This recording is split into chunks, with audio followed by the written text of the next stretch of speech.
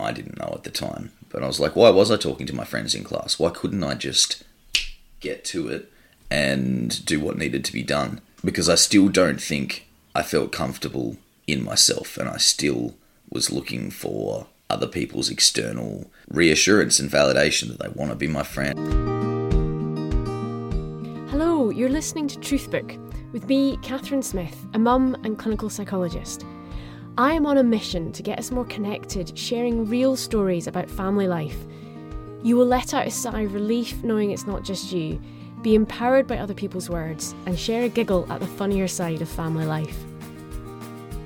And you are about to listen to Nathan, 32-year-old son of Robin, from the previous episode Not Accepting My Lot, which if you haven't already played, nip back to it now, because this episode will make a lot more sense. Nathan gives us our first young adult Truthbook perspective. He looks back on school as a kid who just wanted to talk, what he gained from being uprooted to live in England for 2 years, and being parented. He has a clear message for parents from his lived experience.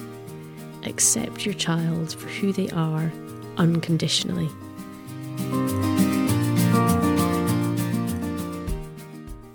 Nathan, thank you so much for coming on Truthbook. Catherine, an absolute pleasure. What I love about this podcast is the avenues that it takes me down and the people that I meet. I had a chat with your 69-year-old mum the other day. And at the end of our chat, we both thought, we should get Nathan on. So here I am, sitting in your living room again. And as a radio presenter, you are more than happy to shove a pair of headphones on and have a microphone in front of you. Oh, please, it makes sense. Yes. And you're sitting with one of your 4 cats on your lap. Yes, I am. So we heard from your mum initially about you would come back from school and say, Mum, why don't the teachers like me?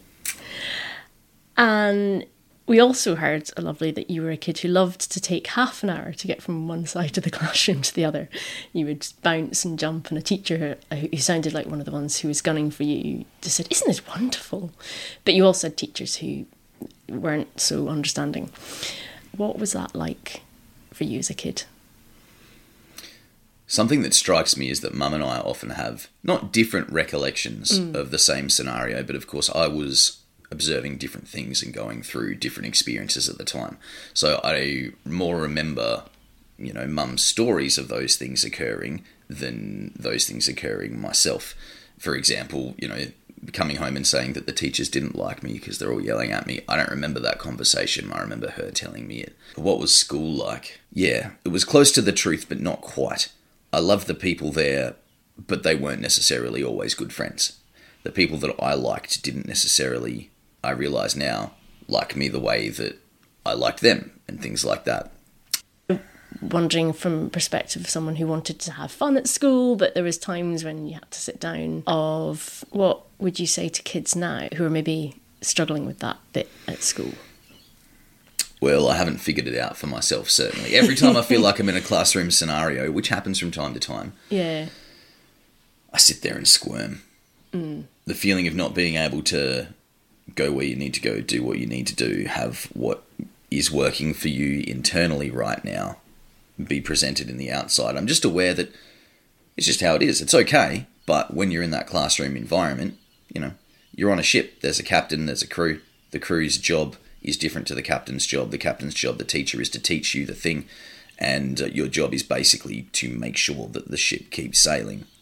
And there's just a certain amount of surrendering what's right for you to do that. But that's fine. I think you just build... I always really liked school, but I definitely think I built a low-level resentment because there were times that I never felt quite like I was understood.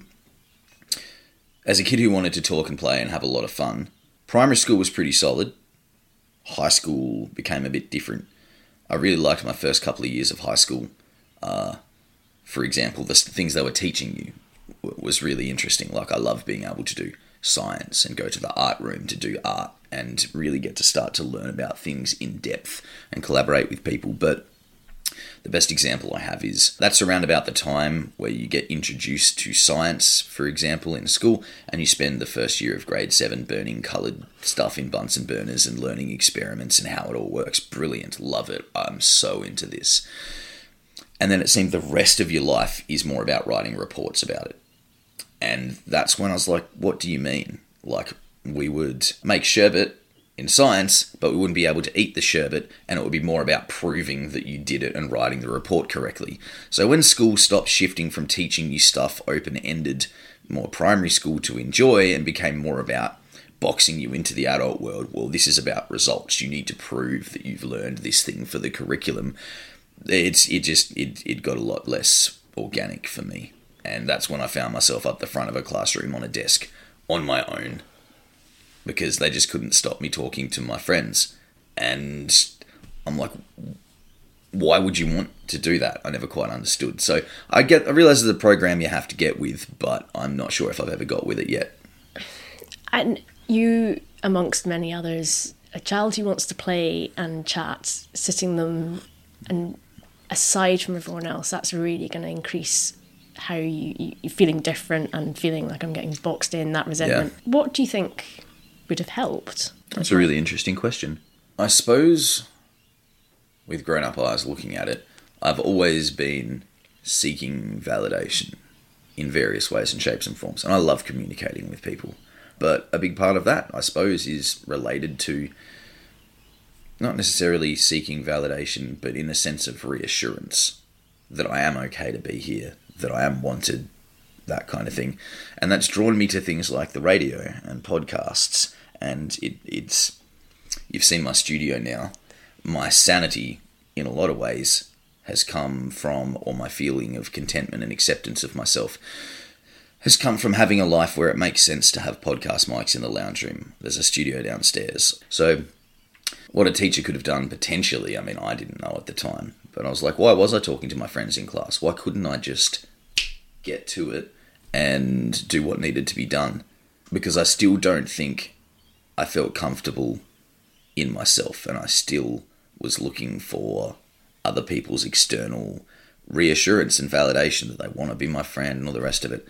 I'm 32 and that hasn't changed a cent. I'm still going through it this week. All that stuff, nothing's changed.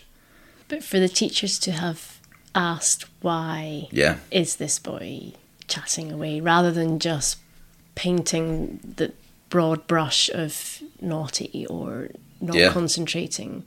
I would say as well, I have since met the teacher that I'm thinking of in specifically, the one that isolated and had me at the front of the class.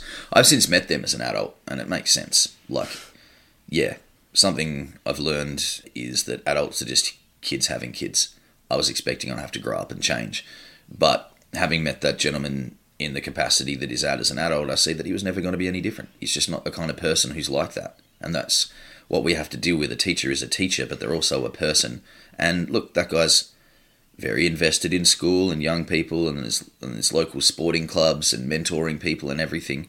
But he didn't have I can't swear, can I? I can always beep it out. Yeah, cool. He didn't have a clue how to deal with me or people like it. And everything that he encountered to me was an insult to his ability to maintain the class. So in the end, it became a point of contention between us. And as an adult, I can see why. Just shut up. Just let me do my job. And I see how that would have been difficult. So what has become of Nathan? I have just had a sneak peek at your amazing recording studio. For anyone listening who's seen an amazing recording studio, mine's a really nice, cozy little writing studio.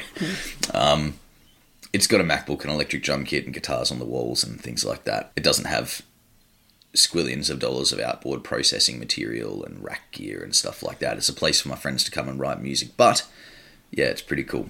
It's pretty cool.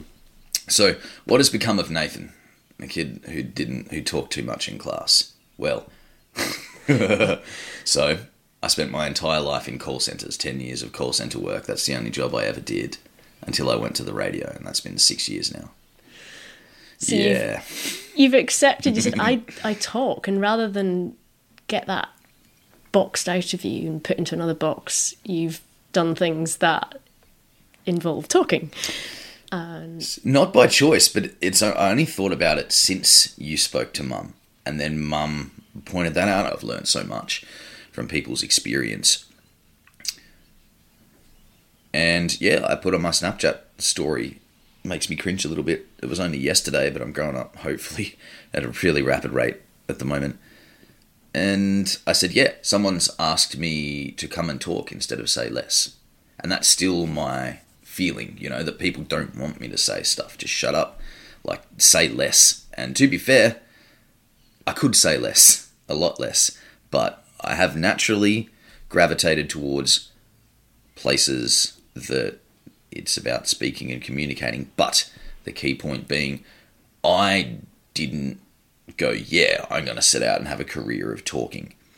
Where I've ended up is the places that have accepted me for my voice. And your teacher will maybe be tuning into the radio and saying, there's Nathan. Interesting. Chatting away. Maybe. Interesting. I don't think you'd have the perspective to be like, there's that kid that talked all the time and now he gets paid to talk all the time. I don't know, maybe he might, but I didn't see he had a lot of empathy. And around the age of 15, your mum whisked you off to England for 2 years.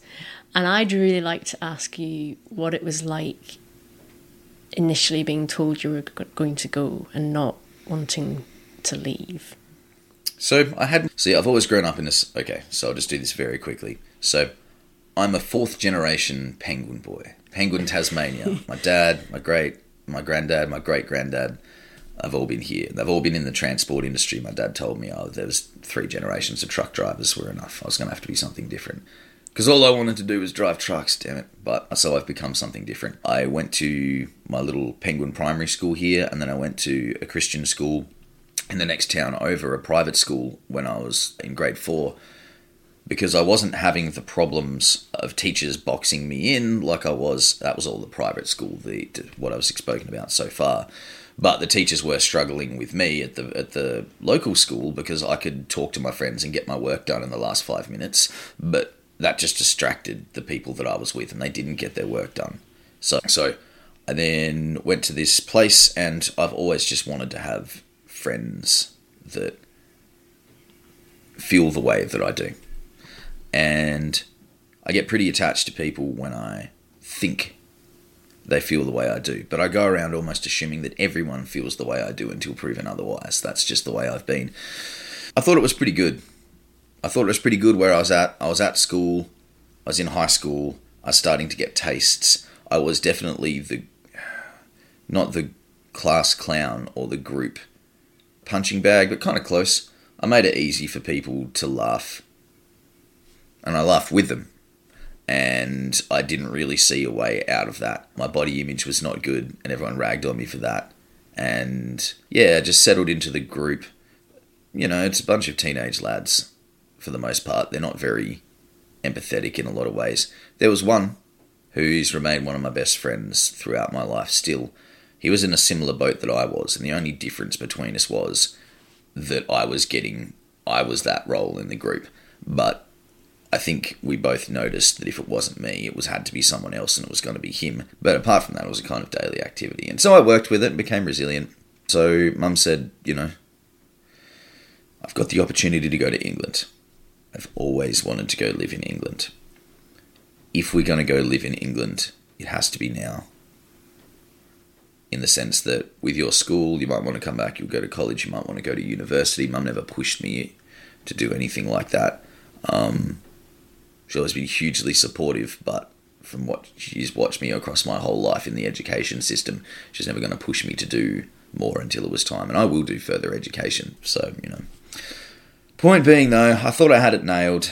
And I thought, I don't want to shift to the other side of the world. Because basically, my friends are here. That was my main big one. I didn't want to go to England because my friends were here. You've heard me explain how the dynamic wasn't fantastic, but that was where I was at. But Mum just said, look, it's going to have to be now. And I have to go do this. And I'm sorry, but I can't do this without you. So that means you have to come. But how I felt was totally uprooted. And that basically unknowns are potentially catastrophic. which I still work with today in my own head, trying to get out of the fact that just because I don't know what's going to happen doesn't mean it's going to be terrible. But it seems that I project that fairly easily, and maybe always have. I'm learning a bit about myself. But yeah, I didn't want to go, even though it was a dream trip to so many people. And when I got over there, if I had considered what might have been cool, God, I would have been excited. But I just didn't. I couldn't project that it was going to go well. I'd seen TV shows set in England, and I just saw myself getting bullied and slammed into every locker there was. And I went, that's going to be worse than what I've got right now. Were you watching Grange Hill? It sounds like it. No, I must have been... something else. I've just got this image, and I tell you what, when I got there, the first school that we went and checked out, I'm like, this is the place, those are the lockers. I'm going to get absolutely destroyed every single day. This is so bad. Turns out I didn't go to that school, and that wasn't my experience, but oh wow. It was the most forbidding brick building with the smell of fear emanating from it. It looked like a prison. I was like, oh no, it's everything I thought it was going to be. Then I didn't have to go there. Oh, you didn't go to the foreboding brick school. No, we went for a tour thinking I was going to have to go there to check it out, and then Saved by the Bell. Oh, Saved by the Bell. Good. So, what did you gain from that experience of leaving where you thought you were settled and you thought you were happy into another completely different culture and environment? Excellent question. A lot of things, obviously. One that pops to mind is the phrase, fake it till you make it. I'm not sure where that came from, and I don't believe in faking things. I'd rather not be dishonest and faking it.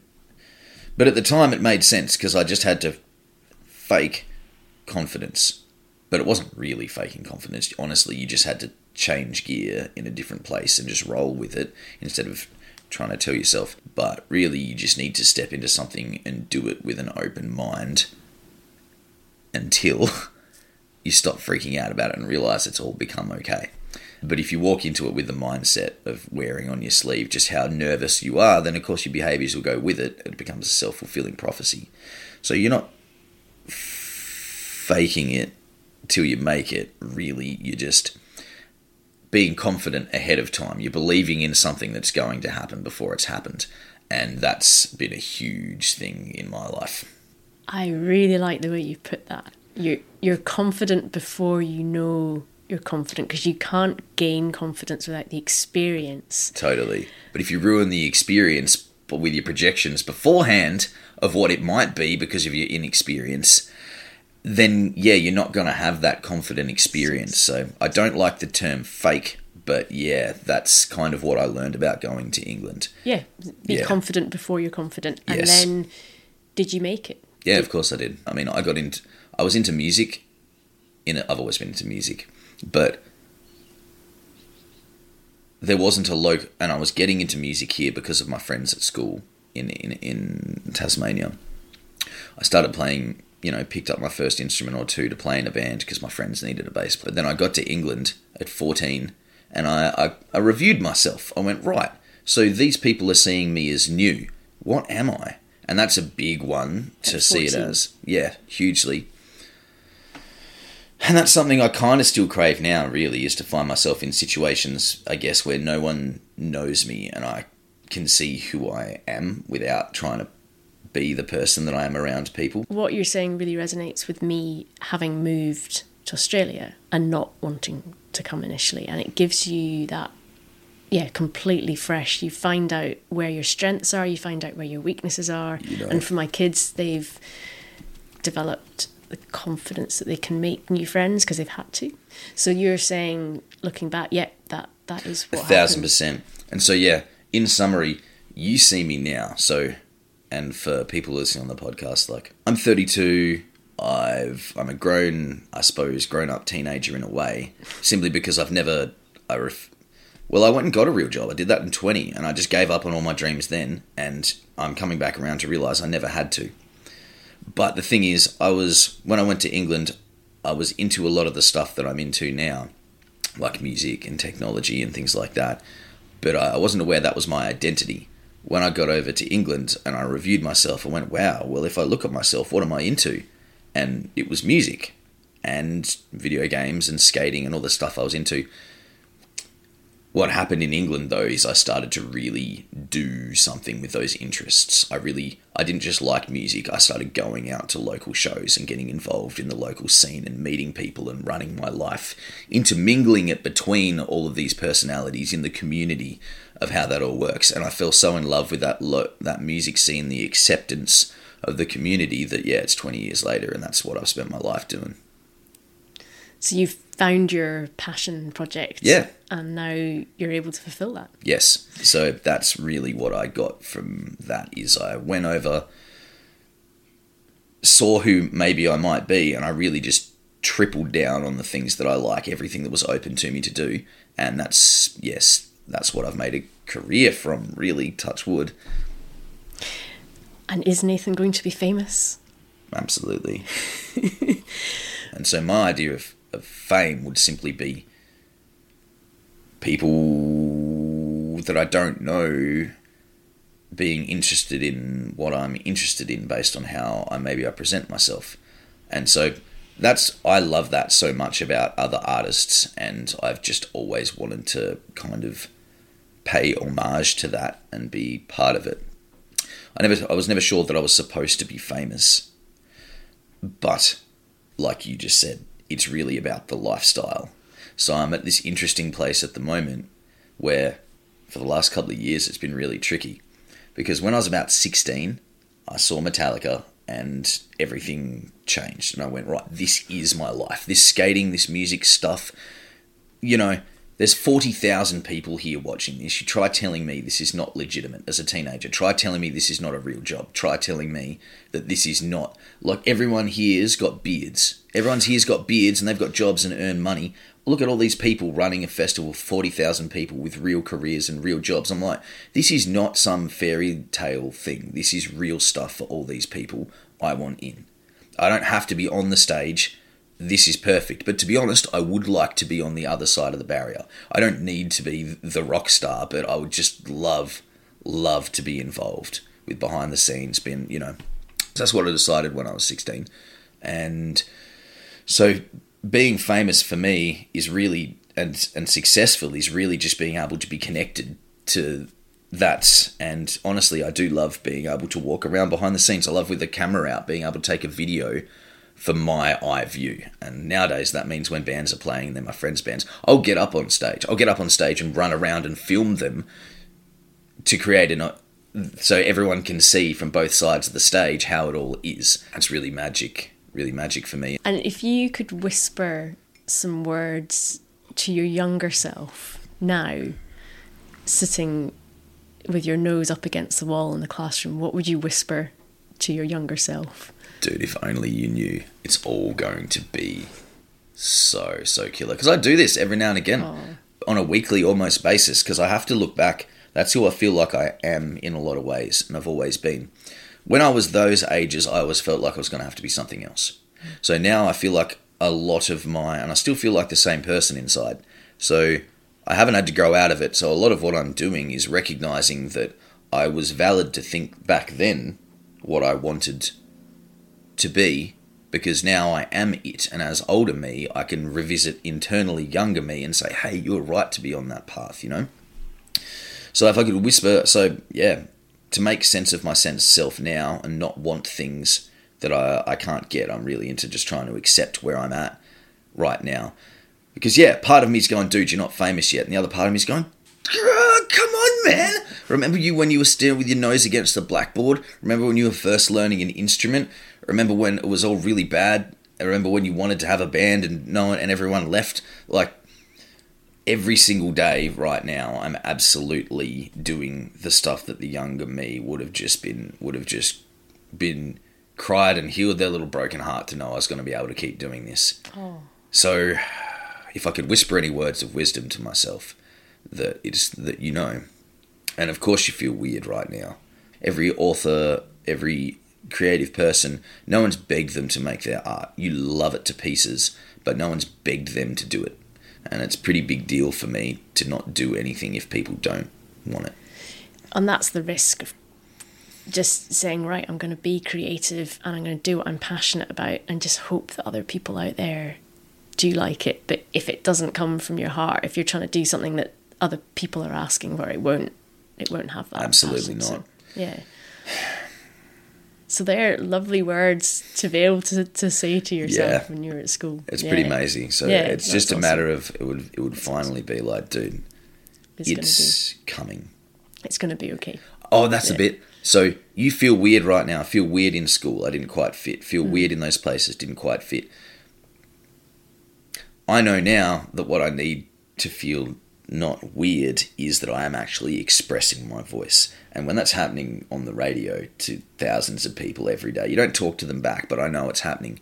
Same as in the call centre, same as if I'm making music in a band. I was never the singer, but as long as I'm providing the platform with the music, it's about, expressing my voice. You know, when you say things, when you think things and you go to say them out loud, but you realise they were just for you and they sink in and you just have no idea what you were talking about. Well, that was just for me, I think. I'm glad the microphone's on. It would have been better if... That's finally it. I felt weird as a young person because I didn't know if anyone's listening or if it was okay. Now I know they are, and that's incredible. So you, when you were at school and being boxed in, felt weird and tried to join in, but now you just I am who I am. I'm weird, and that's okay. And there's no other path that could have led to this. Yeah, exactly what's happened. And so I'm like, well, it had to be this way. So you were right to feel weird then, because you weren't on a radio show and people didn't know the names of your songs and stuff. Yeah. Of course, you were always going to feel weird until that happened, and which sucked then. And you've also had a mum who hasn't tried to get you to go down the standard. Why can't you just do the normal things and has let you be who you want to be and not tried to change that so that... Very well said. Mum's about as pivotal a person as you could possibly imagine for me, which you obviously can tell, but yeah, because I've always been so nervous and anxious about fitting in, and I've never needed to be anything else for Mum. There's been times for sure where I'm sure, no doubt, why can't you just be, but not really. I'm sure she would have appreciated if I could just get my head around it, but I can tell Mum's never, ever, ever wanted me to be anything else. That's lovely to hear, and lovely for parents listening about how important that is. That's the most important thing in my entire life. All this validation, all the rest of it, I'm going out there looking for that in the world because I don't need it from Mum. I can tell that Mum accepts me utterly for who I am. And she knows herself and myself well enough that she wouldn't push me to do things that weren't me. There are things she'd push me to do for sure because I needed pushing to do stuff, like especially things that, because I'd negatively project that things are going to go badly and people, and so the amount of stuff she had to, get me to do that I now love doing has been huge, massively, but she's never forced me to do or be anything else that I'm obviously not. I cannot understate the importance of, and this must be really hard, but accepting people authentically, because my mum is unique in her acceptance of herself and other people unconditionally in the way that she does it.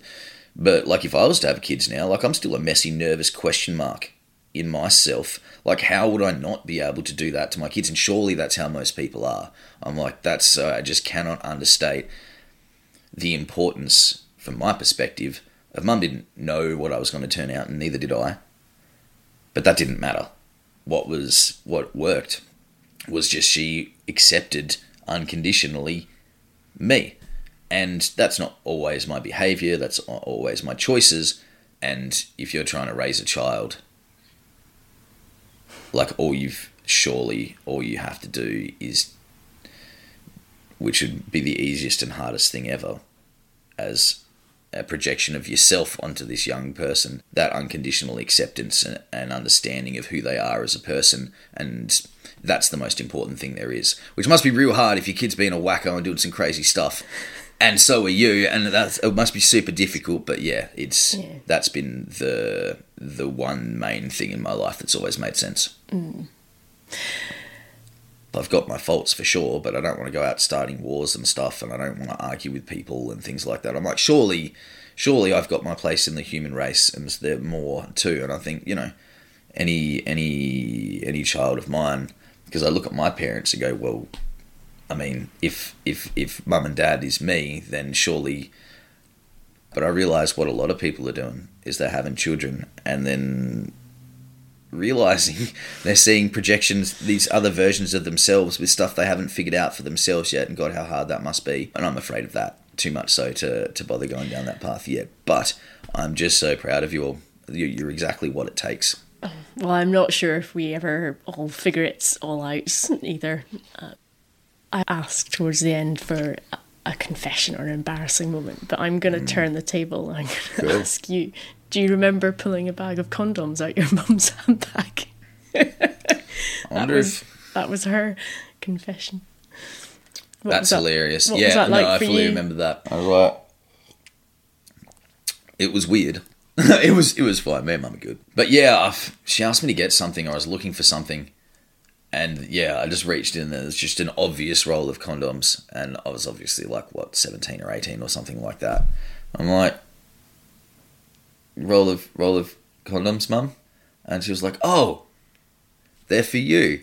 And I'm like, and it was basically she's like, I went to a thing today and they were giving them out. They were free ones, all the stuff. Everyone knows the story. And I'm just kind of like, yeah, that is an interesting one. But mum's a super accepting soul and human beings are as they are. Yes. But yeah, no, that was hilarious. And how about you? Have you got a good embarrassing moment or a confession for our truth book today? Well, I'm probably going to have to spin it back onto mum. Because, yeah, and which would only be fair in the rest of things like that. So we're in Europe. This is back to that kind of time. But I would do things like I would walk the regulation a couple of paces behind mum when we're going to the big, massive shopping centre because I didn't want to be embarrassed. I'm trying to look cool. Then we went on tour in Europe. And we get to Amsterdam. I know Amsterdam's famous for the whole sex, drugs, rock and roll and everything like that. None of that was really on the cards for me then. But I did think that I might go for a walk around the place because we'd been in Europe for a while. It'd been cool. We'd gone on holidays.